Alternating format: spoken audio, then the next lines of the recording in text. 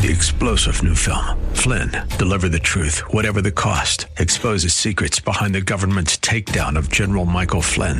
Flynn knew what the intel world had been up to. He ordered the first audit of the use of contractors. This set off alarm bells. He told the truth. He was the most dangerous person for Donald Trump to hire. They had to get rid of Flynn. Flynn, deliver the truth, whatever the cost. Available now. Watch it today. Go to salemnow.com. salemnow.com. Other factors not available. The following program is sponsored by the National Prayer Chapel.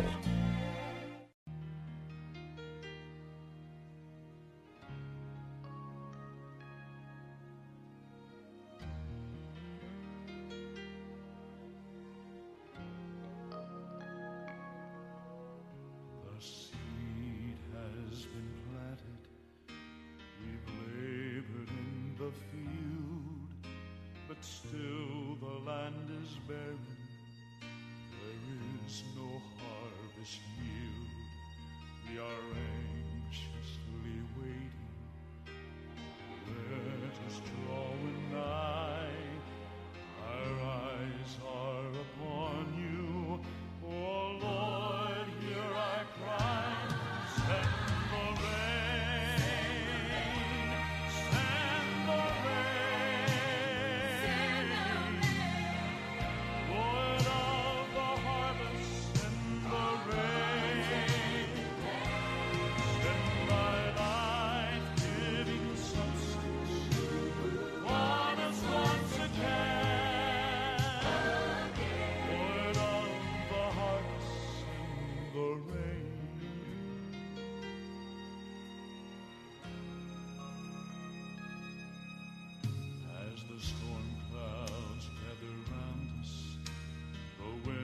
Sail and blow through the thunder and the lightning. May we this assurance know, they are bringing to us blessings that we need so desperately. And within the raging storm is the answer to our plea. Send the rain.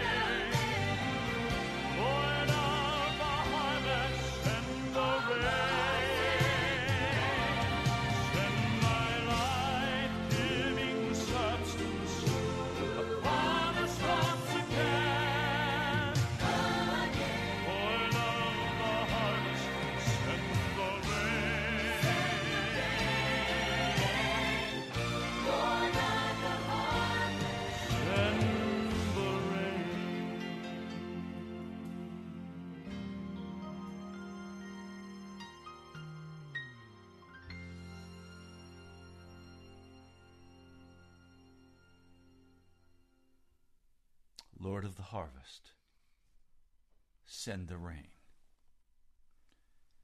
We need revival. What is revival?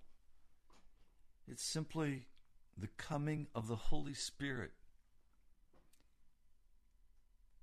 It is a new beginning of obedience to God because He has come. In John the 14th chapter, Jesus said, if you love me, you'll obey what I command. And I will ask the Father, and He will give you another counselor to be with you forever, the Spirit of truth. The world cannot accept Him because it neither sees Him nor knows Him.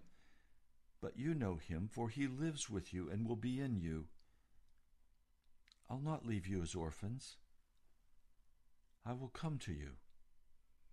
Before long, the world will not see me anymore, but you will see me. Because I live, you also will live. On that day, you will realize that I am in my Father, and you are in me, and I'm in you. Whoever has my commands and obeys them, he is the one who loves me. He who loves me will be loved by my Father. I too will love him and show myself to him. It's very clear that it's the intent of Jesus in these last hours before he's crucified to comfort his disciples and to tell them what's going to happen in the future. In John 14:26, but the Counselor, the Holy Spirit, whom the Father will send in my name, will teach you all things, and it will remind you of everything I've said to you. Do not let your hearts be troubled. Do not be afraid. Jesus wants to come and actually dwell in us. If our faith in Jesus is based on Scripture, and that is the only basis we have, he's telling us, I want a very intimate relationship with you. I want us to be one. Now, if we're going to be one in Jesus, we're going to have to receive the baptism of the Holy Spirit, because the Holy Spirit is the Spirit of Jesus, and he is a spirit being. We believe in God the Father, God the Son, and God the Holy Spirit. 3 in 1. The Holy Spirit wants to bring Jesus into our very being. He wants a personal, intimate oneness with us who have chosen to follow him and believe in his word. I'm frankly heartbroken when I look at my past history and see how long I have struggled with the gospel to proclaim it and teach it without the fullness of the Holy Spirit and revival power. I've been crippled. And we're now praying for the baptism of the Holy Spirit, that he would come in mighty power. And today on this broadcast, we're going to share some stories, the purpose of which is to encourage you to take at least 1 hour a day and pray for the Holy Spirit's baptism. Now, have I received the Holy Spirit? According to Ephesians 1, yes, and in my experience, I have that wonderful sealing of the Holy Spirit that every Christian who is born from above has. Have I received the baptism of the Holy Spirit for power? No, I haven't, and I don't know anyone in America who has received it. That's not to say it did not come. He did not come many times in the past. He has. And when he came, everything changed. There was a new beginning of obedience to God. God came. We need God to come again. So this is Pilgrim's Progress. We're glad you're with us today. In the studio, live with me, is my wife, Alexandra. Welcome, Alexandra. Welcome. We're from the National Prayer Chapel. And we're happy that you're here. So listen as we share some exciting stories with you. And then get ready to pray. Yes, and we're reading from Can Revivals Be Prayed Down? by Lyle Eggleston. Now, you won't only hear stories. The stories are just maybe about half of the material which we'll share. The second half is very practical, how to actually go about praying for revival. So the question is asked, can revivals be prayed down? This pastor and his wife had just emerged from a heart-rending experience. Their little boy had contracted what is commonly known as sleeping sickness, and the doctors gave them no hope for his recovery. The people of the church loved the pastor and his family, so some of them spent hours in prayer, begging God to intervene. The Christian lady helping to care for the child had almost nothing to do, for her patient scarcely moved. It was now Saturday, and the boy had been asleep a full week. The lady passed the time reading, adjusting the ventilation in the room, and swatting an occasional fly. As she rose out of her chair to wallop another fly, she noticed that the child's eyes were open. For a long moment she stared in disbelief, and then she dashed out of the room to call the parents. When the three of them returned, his eyes were still open, and he was in fact seeing and conscious.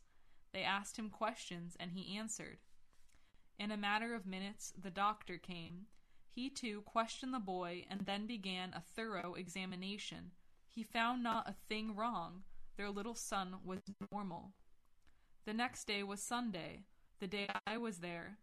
In the morning service, the pastor tried to express his and his wife's gratitude to those who had prayed with such diligence for their son. His voice was heavy with emotion. When he finished, he hesitated for a moment, and then asked a question which I was not able to forget. He said, "How is it that we can't pray with that same interest, the same determination, and the same fervor for the unsaved people all around us every day?" I did not know how to answer that question then. That was several years ago. I believe I do now. Satan has us conned. Sometime down through the years, the devil started a whispering campaign. It went like this: revivals are great. There's just nothing like them. People get saved by the thousands. But you know, there's something weird about them. They only come when God gets around to sending one, and there isn't a thing that the believer can do to influence that. I first became aware of this when we came home on our furloughs from the mission field. Visiting relatives, friends, and supporting churches here in the States, we traveled almost constantly. In our conversations with the pastors and church leaders, I frequently brought up the subject of intense prayer with the possibility of revival, and I was surprised at the number of negative responses. Some would say, "Well, I believe that the time of Wesley, Whitefield, and Finney was a special dispensation of God's grace, and for us to expect the same today would be unrealistic. You will note that there has been no revival of significance since the Welsh revival back in 1904. Others said, "Our God is sovereign, and He will send us a revival when He sees that we need it, and there isn't a thing we can do about it." Still others said, "It would be foolish for us to expect a revival now, because we are getting too close to the second coming of Christ." When I broached the subject to an elderly missionary lady in Chile, she exclaimed, "Oh my, yes!" Her voice was loaded with concern. How badly we do need a revival. And almost in the same breath, she said, "I wonder if it's going to rain tonight." So there have been no significant, life-changing, nation-changing revivals since 1904. We'd like to share with you some of the stories, though, of revival. That show that that statement is not true. It is not true. Revivals come in response to intense prayer. In Korea and China in 1907, there was a Canadian man by the name of Jonathan Goforth. He went to China before the Boxer Rebellion, before 1900. And in the succeeding years, missionary Goforth became more and more dissatisfied with the results of his work. During the early pioneering years, he consoled himself with the belief that there had to be a time of seed sowing, that the harvest would come in time. But after 13 years had passed, the harvest seemed as far away as ever. And the verse in John 14:12 kept coming to his mind. Verily, verily, I say unto you, he that believeth on me, the works that I do shall he do also, and greater works than these shall he do. So he was restless, he was discontent. He spent more and more of his time studying the Scriptures, especially those passages that related to the acquisition of the power Jesus promised through the Holy Spirit. He also carefully read the account of the Welsh revival, 1904. He also read the autobiography of Charles Finney. In 1906, one of his mission leaders invited Mr. Goforth to accompany him on a trip into North Korea. A great revival was going on. There the missionary saw firsthand the boundless possibilities of the revival. He'd been in Korea only a short time when someone explained to him the source of the great movement. It had begun with prayer on the part of the Methodist and the Presbyterian missionaries. They had heard the news of a revival in India, and only 2 or 3 years before, so they began spending an hour each day asking God to bless them in the same way. When they concluded that just 1 hour a day was perhaps not enough, they changed and began to pray from 4 to 6 p.m. every day. The answer came like a rolling prairie fire, and the revival spread across all of Korea. Mr. Goforth saw tens of thousands of men and women whose lives had been completely transformed by the power of God. More than 50,000 converts were added to the church. On his way back to China, he stopped off at several mission stations in Manchuria. At each station, he was asked to give them a report on what he had seen, and his listeners were spellbound by what they heard. Consequently, the leading men of the different areas asked Mr. Goforth to come back for a series of meetings. When he did return, he went with the assumption that it was sin alone in the lives of individual church members that was grieving the Holy Spirit, the sins that are common among Christians, such as pride or jealousy, bad temper, backbiting, unforgiveness. These must be confessed and dealt with before the power of God could be demonstrated. At the end of the first meeting, an elder in this church in Manchuria stood up and confessed that as treasurer of the church, he had taken money from the funds to use in his own business. The effect was immediate, and many others tearfully confessed first one kind of sin and then another. The movement increased in intensity until that same year, hundreds of members who had drifted away returned to the churches, and bands of Christians began going out over a wide area of the country, preaching the gospel with great effect. In one village, there lived a notorious gambler. He saddled his donkey one morning, intended to go off to collect a gambling debt. But when he got to the edge of town, the animal refused to go a step further. So he beat and cursed his donkey, but the only way the donkey would go was south. So the man finally had to yield, for after all, there was a man down that way who was owing him some money too. Things went well until they came to a fork in the road. And, as one might guess, the donkey insisted on taking the left fork. Fortunately, that road led past a church where there was a revival in process. that's exactly where the animal stopped. Now the rider was intrigued by the sound of the singing, so he dismounted to see what it was all about. And that's where he was saved. In the succeeding years, Mr. Goforth was invited to mission after mission all across North China. In each series of meetings, he saw amazing changes in the lives of both the Christians and the unbelievers.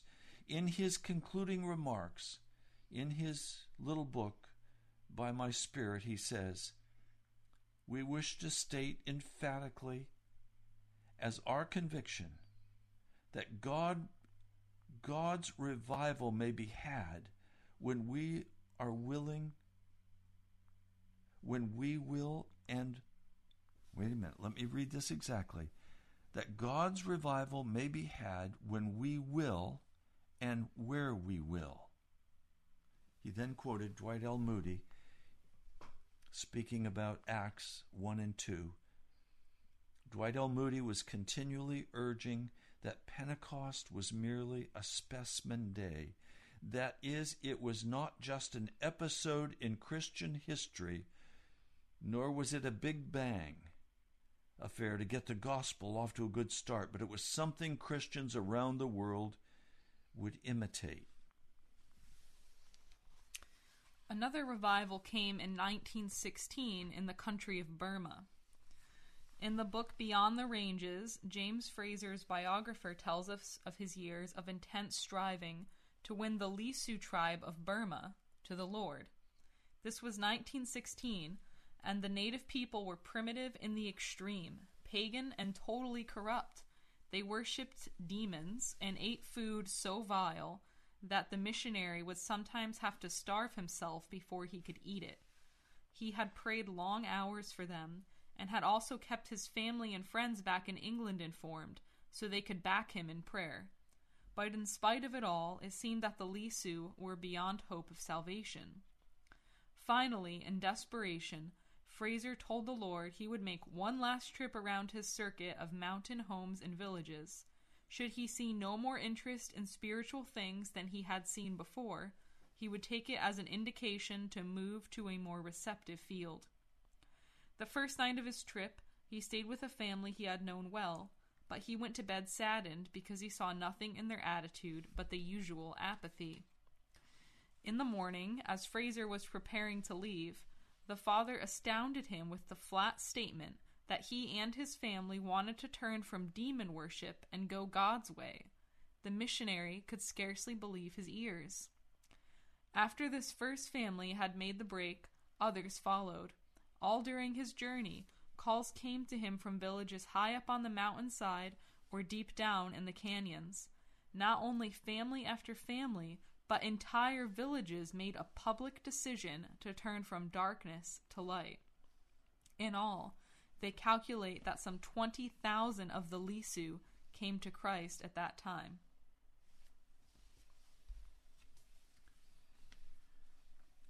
You know, there's such a difference between revival and evangelism.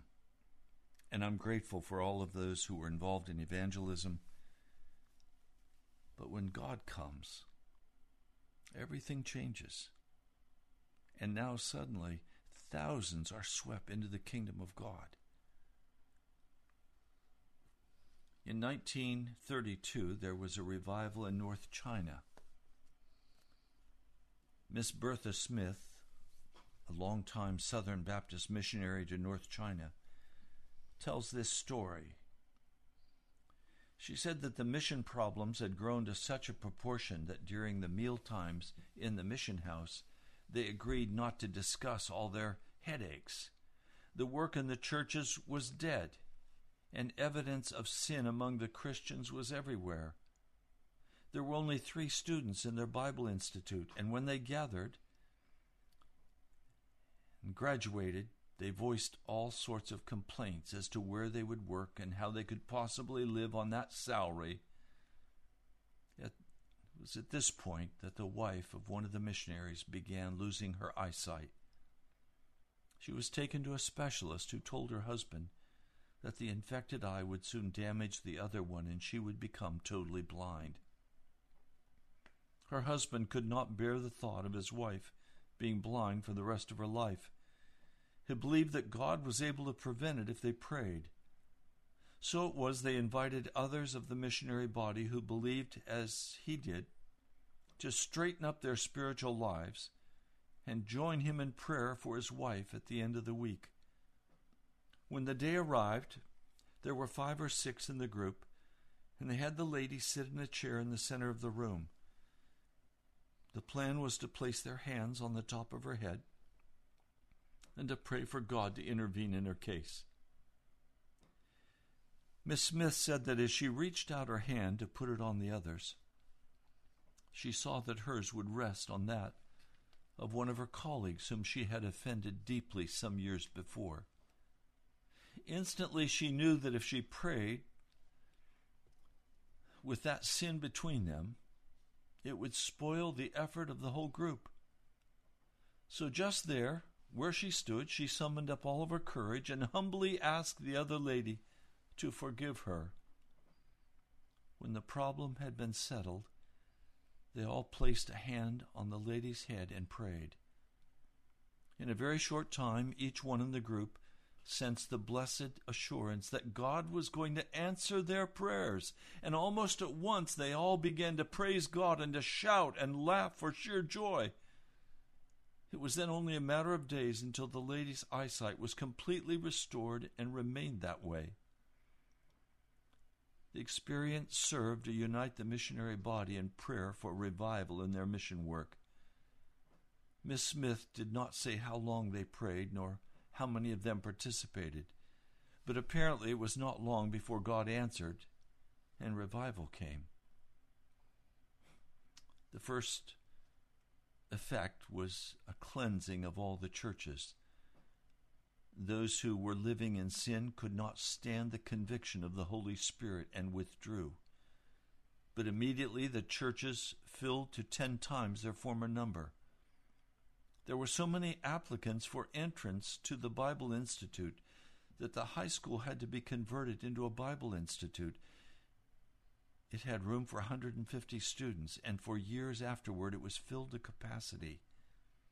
The Chinese farmers who were converted in the revival, not having work they could do during the winter, would pair up and walk as far as the neighboring provinces, witnessing and winning souls for Christ.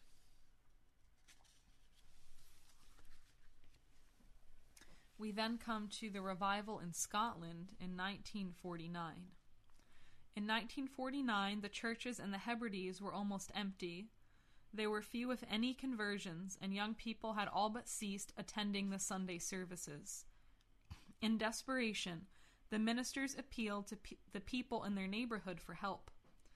As a result, a group of men, led by the minister of the parish church of Barvis, covenanted together with God to prevail in prayer until revival came.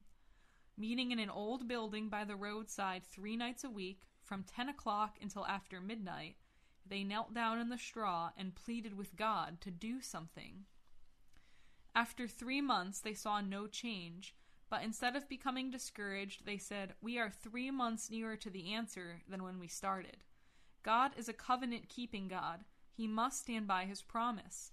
We must go on till the break comes."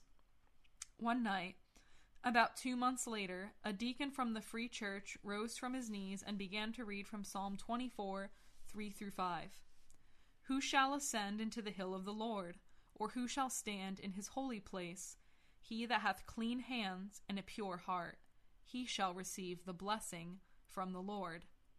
"Brethren," said the deacon, "we have been praying for months for revival, waiting upon God. But are our hearts clean? Are our hearts pure?" In answer, they fell upon their knees in confession and rededication and began to travail in prayer even more earnestly. About 4 o'clock in the morning, after they had spent hours in soul-searching, the power of God suddenly swept upon the seeking men. With great expectancy, many people gathered at the old parish church for the first meeting, but nothing unusual happened. About 30 spent the night in a nearby cottage in prevailing prayer, and about 3 o'clock in the morning, they suddenly sensed God's power. Leaving the cottage, the prayer warriors found men and women everywhere, seeking God. Lights were burning in homes along the road. Residents could not sleep. 3 men were found lying by the roadside, crying for God to have mercy on them. The second night, busloads of people from all over the island crowded into the church, including 7 men converted in a butcher's truck on the way. It was a tremendous meeting with many saved. As the last person was about to leave, 17-year-old Donald Smith, a new convert, began to pray aloud for those people still lost. For 45 minutes he continued praying, and as he prayed, crowds outside continued to grow, with more people arriving from farther away.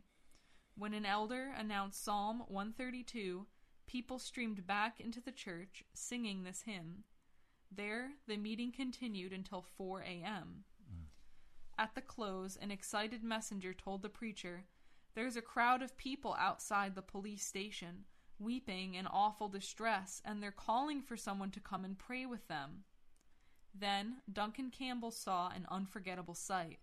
Men and women were kneeling everywhere under the starlit sky by the roadside, outside their cottages, even behind the peat stacks, crying for God to have mercy on them. There were nearly 600 people involved. For 5 weeks, the revival swept on in that parish, with 4 preaching services following one another through the night. Then it began to spread to other districts.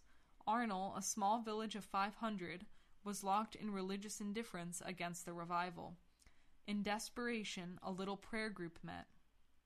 Just after midnight, Donald Smith rose and prayed, "Lord, you made a promise. You have said that you will pour water upon him that is thirsty, and floods upon the dry ground."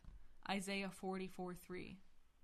At the same time, the convicting Spirit of God was sweeping into that village. After the meeting, the preacher walked to a neighbor's house for a glass of milk. There he found the lady of the house with 7 others down on their knees, crying for pardon. Fishermen out in their boats, men behind their looms, merchants with their vans, school teachers examining their papers, were all suddenly convicted of their sins by the Holy Ghost. By 10 o'clock that morning, the roads around the town were dotted with seekers. Within 2 days, the usually crowded drinking house was permanently closed, and 14 young drunkards were converted, who are now pillars of the church. In less than 48 hours, nearly every young person in that town between the ages of 12 and 20 had surrendered to Christ, and every young man over 18 was faithfully attending the midnight prayer meetings. Today, they are new men, new women, new young people in the islands of the Hebrides. They have new homes and new lives, and they live in a new world of peace and happiness. Many are in full-time service for the Lord. And it doesn't record it in this story, but there was another prayer meeting going on at the same time with 2 blind sisters, and they prayed, I think, for several years for revival in the Hebrides. So that's an encouragement, because even if you don't know whether others are praying for revival or not, God is hearing all of us. You know, revival is what we have to have. And we're sharing these stories with you to encourage you to pray. Intense prayer is the answer. It's the key. We serve a covenant-keeping God. And if we're going to have the change in America that is necessary, it's not going to be a half-hearted effort. It's going to be men and women who, recognizing the time, earnestly begin to pray that God will come and visit us one more time. Now, there's plenty of evidence that power through prayer did not stop with Wesley or Whitefield or Finney. It's also clear that revivals don't drop down out of the sky unexpected. Dr. R.A. Torrey, who worked for years with Dwight Moody, saw several firsthand, both overseas and in the United States, had this to say about the relation of prayer to revival. The history of the Church of Jesus Christ on earth has been largely a history of revivals. Humanly speaking, the Church of Jesus Christ owes its very existence to revivals. Time and again, the church seemed to be on the verge of utter shipwreck. But just then, God sent a revival and saved it. If you study the history of revivals, you'll find that every revival in the church has been a child of prayer. There have been revivals with absolutely no organization, but there has never been a mighty revival without mighty praying. Just after the awakening in the Hebrides in 1949, Duncan Campbell, who was greatly used of the Lord during that time, and we plan this week to share with you a sermon that Duncan Campbell gave and shared the full story of what happened in Lewis and also on an island. He said, "I believe every church can have what we experienced here in the Hebrides. There's no mystery, but there is a secret. If God can find a people prepared to pray and pay the price, self-searching, He will visit them in the same revival power." Now let me share a paragraph from correspondence with that wonderful old missionary Alexander Reed, one of the three who led the prayer effort in the Congo in 1929. "As you may well know, God does not limit Himself to large numbers, but where 2 or 3 meet the conditions, God answers prayer.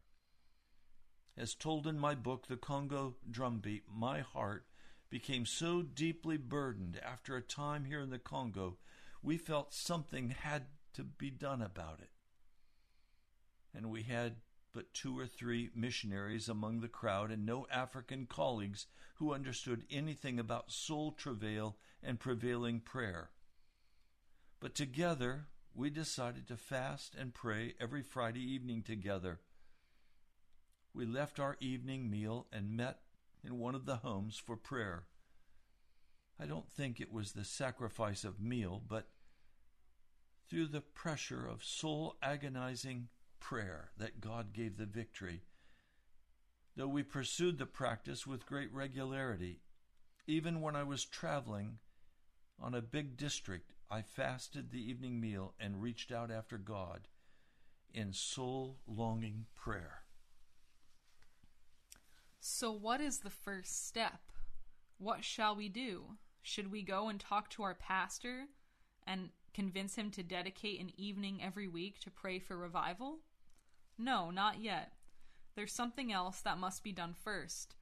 In Psalm 66:18, there is something of great importance to anyone planning intensive prayer. "If I regard iniquity in my heart, the Lord will not hear me." Those words mean exactly what they say, because there is something about sin that short-circuits our prayers. I found that out the hard way years ago. Listen to what Dr. Torrey says on the same subject in the same verse. "Sin is an awful thing, and one of the most awful things about it is the way it hinders prayer, the way it severs the connection between us and the source of all grace and power and blessing. Anyone who would have power in prayer must be merciless in dealing with his own sins." Here is what the missionaries in the Solomon Islands concluded before they began praying for revival in 1936. They saw that they themselves had been ignoring the sin in their own attitudes, such as rivalry, pride in its many forms, fear, and unbelief. They had been regarding these things as unimportant or even unavoidable. Even though we are Christians, redeemed by the blood of the Lamb, we may still have a sin nature and say and do things that are hurtful to others. Those things are not unimportant, nor are they unavoidable.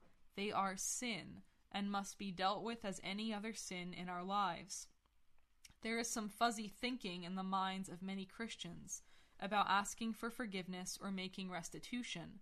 They will argue that confessing a sin to God is all that is necessary. In some cases, yes, but note what this verse says. Therefore, if thou bring thy gift to the altar, and there rememberest that thy brother hath aught against thee, leave there thy gift before the altar, and go thy way. First be reconciled to thy brother, and then come and offer thy gift. Matthew 5:23-24. Here is another paragraph from Missionary Goforth on that same subject. We believe, too, that as regards secret sin, i.e., sin which is known only to the individual soul and God, to confess it at the private altar is, as a rule, sufficient to ensure pardon and cleansing. As to sin against an individual, the Scriptures are quite plain. It is vain for us to pray while conscious that we have injured another. Let us first make amends to the injured one before we dare approach either the private or public altar. As regards public sins, experience has shown us that these can only be swept away by public confession. True, this amounts to crucifixion, but by our willful disobedience, we have put the Lord of glory to an open shame, and public confession is the price that we must pay. Let me go back for a moment to the missionary Miss Bertha Smith in China, when they were about to put their hands on the lady's head who was losing her eyesight. Suppose that Miss Smith had not had the courage and honesty to confess her fault to the other missionary. Very probably the healing would not have occurred, and neither would there have been the spiritual life that propelled the group to pray for the revival that blessed their entire area so wonderfully. Just in case the reader is still unconvinced of the need for clean hands and a pure heart before the Lord, here are 2 verses of Scripture very clear on that point.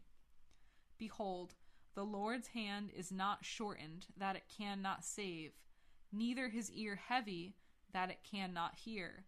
But your iniquities have separated between you and your God, and your sins have hid his face from you, that he will not hear.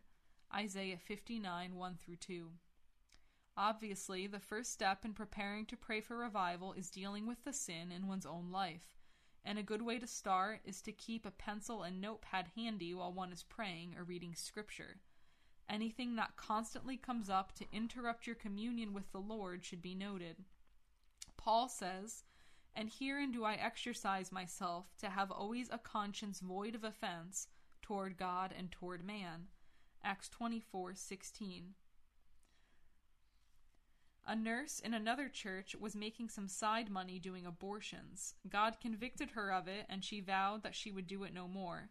She then took her kit of instruments and drove her car out on a big bridge that spanned a river coming down from the east side of the Andes.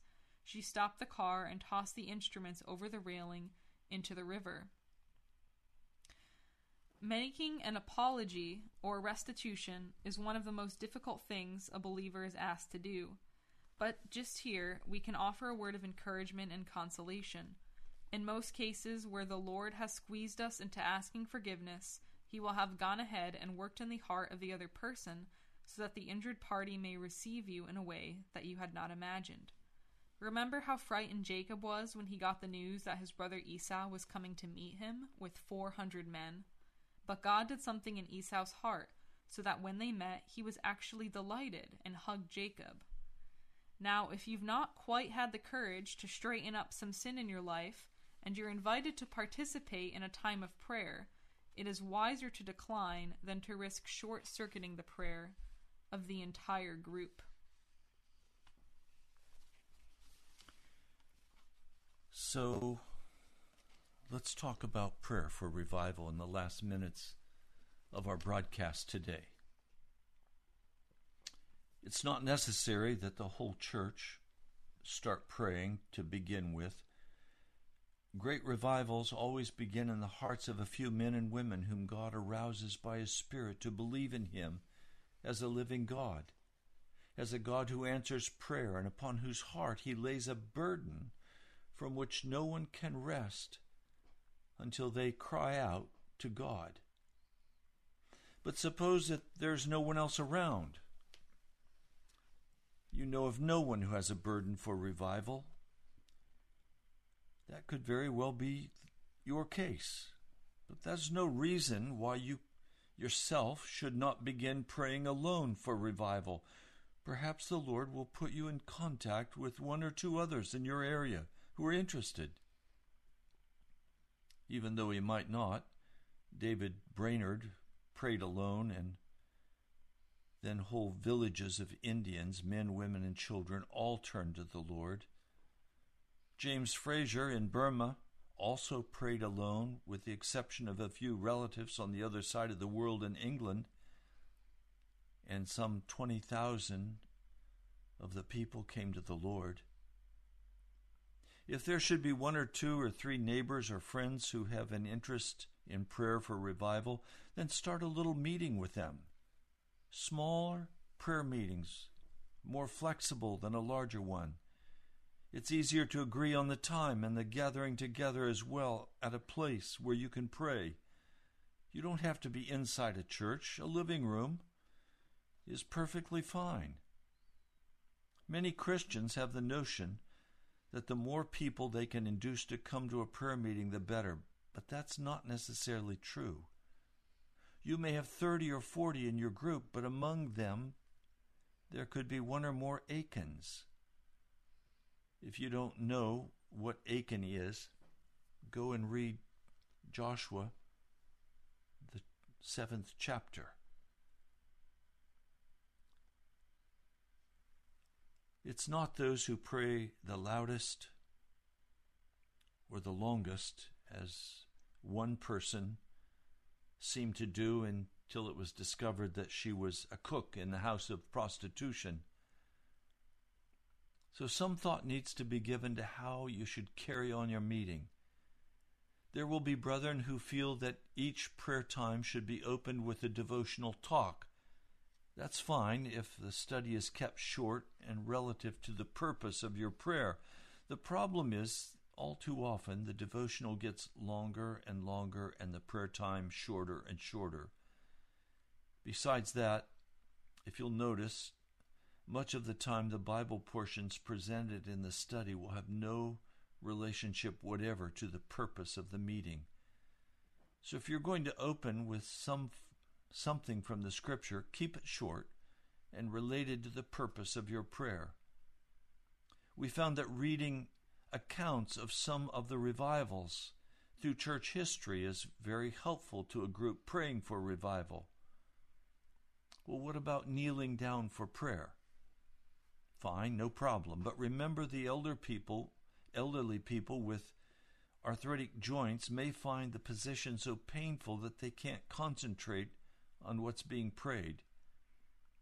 To be sure, the kneeling position is an act of reverence before an almighty God, but it's not the only way prayers can be offered. When Israel was fighting Amalek in the desert, Moses prayed sitting down on a rock. When the Holy Spirit came on the 120 in the upper room, they were all sitting. And who knows what position Jonah was in when he prayed in the belly of the whale.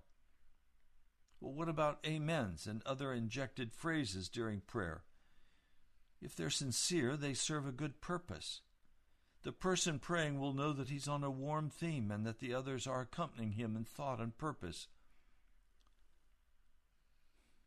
Once you've reached a degree of harmony in your time together, you can decide how often you wish to meet. Remember that the brethren in the Hebrides in Scotland prayed 3 nights a week. The 3 missionaries in the Congo fasted and prayed every Friday evening. When the Methodist and the Presbyterian missionaries in Korea decided that 1 hour a day perhaps was not enough and began meeting from 4 to 6 p.m. every day, in a matter of weeks, the lightning bolt of revival struck, and like a rolling prairie fire went the length and breadth of Korea. Finally, there are a few things that should be avoided because they will cripple a prayer meeting. The most common method is long, dragged-out prayers. We've all been in these meetings where someone prays for 15 minutes. He might give the names of every person he's praying for, the street on which they live. We don't want to do that. Instead, Stop before you feel like you're through in your prayers. Keep your prayers short to the point, and you'll find that it invigorates the entire meeting. You want to have some consideration for the person next to you who also wants to participate. When the others have prayed, you can pray a second time, a third time, a fourth time. And this is one of the secrets of a prayer meeting that may go on for 2 or 3 hours. If there is no set closing time, and the companions are praying well, then keep going. If you have grown to the point where you can pray for several hours, it's helpful to stop and rest every hour or so. Moving around the room or having a cup of coffee tends to relax you so that you can go back to the same petitions with renewed vigor. There's another unconscious act that will spoil the harmony of prayer time. Sometimes, when praying in homes, an individual will kneel at a couch or a chair with their backs to the rest of the group, and then they pray in a voice that is completely inaudible. The others cannot hear and follow their thought, so their minds wander and boredom sets in. When it comes your time to pray, face the rest of the group and speak loudly enough for everyone to hear. In groups praying specifically for revival, care must be taken that the purpose of the meeting is not sidetracked to lesser concerns. For example, the prayer may be going along well when one of the people in the group will ask for his cousin to be prayed for or his neighbor. So they include these. In the next meeting, they pray for them again and then add more people. So we're not saying that these types of prayers should be ignored, but unless they're limited, they will soon absorb the entire time and destroy the original purpose of prayer for revival. Those kinds of requests should be prayed for at another time or in the individual's private devotions. Suppose that someone has already prayed for revival. Then what do I pray for? Do I repeat what he has already prayed? Well, we can look at Jesus in the Garden of Gethsemane. He repeated his prayer 3 times, even saying the same words. Jesus also gave us the parable of the importunate friend. Jesus said, I say unto you, though he will not rise and give him bread because he is his friend, yet because of his importunity he will arise and give him as many as he needs. Suppose that one of your loved ones was critically ill or injured, and your only hope was in God's mercy. Would you state your petition only once, and then get up and dust off your knees and go about your work? Not likely. You would cry out to God over and over again, just as long as the hours and minutes were in your favor. We're almost out of time for this broadcast. There's more we want to share with you, and I urge you, be present with us tomorrow. Mm-hmm. We're going to speak again about very practical issues for praying for revival. This is the key. We're called to pray, and God answers. He is a God who answers prayer because he wants to be one with us. He wants to come and live in us. He wants us to be soul winners. He only gave one commission, and that was to make his disciples fishers of men and to send us forth with the gospel commission. Whether you're working at a government desk or in business or a stay-home mom, wherever you are, your commission is the same: to win the lost to Jesus. You've been listening to Pilgrim's Progress. I'm Ray Greenley. And I'm Alexandra Greenley, and we're from the National Prayer Chapel. Would you go to our webpage, nationalprayerchapel.com. That's nationalprayerchapel.com. You can listen again to this message and many others that will help you as you allow God to stir your heart for revival. God bless you. We'll talk to you soon. Join us again tomorrow at the same time.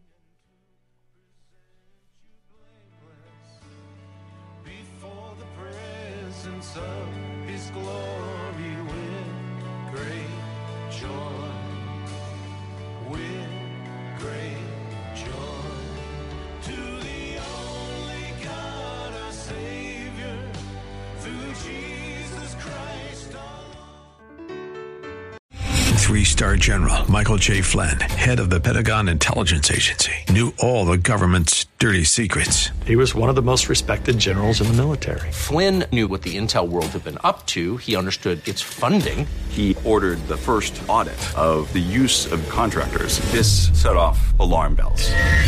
The explosive new documentary, Flynn, Deliver the Truth, Whatever the Cost, uncovers the facts behind this scandal. Flynn told the truth. He was the most dangerous person for Donald Trump to hire. I find out the worst enemy that I'm going to face in my life is right here in America. They took my assessment and they wanted me to change it. And I was like, I'm not changing it. They had to get rid of Flynn. With in-depth interviews, archival footage, and never-before-seen personal records of the man behind the headlines. I just felt like I was drowning. Flynn, Deliver the Truth, Whatever the Cost. Available now. Watch it today. Go to salemnow.com. salemnow.com.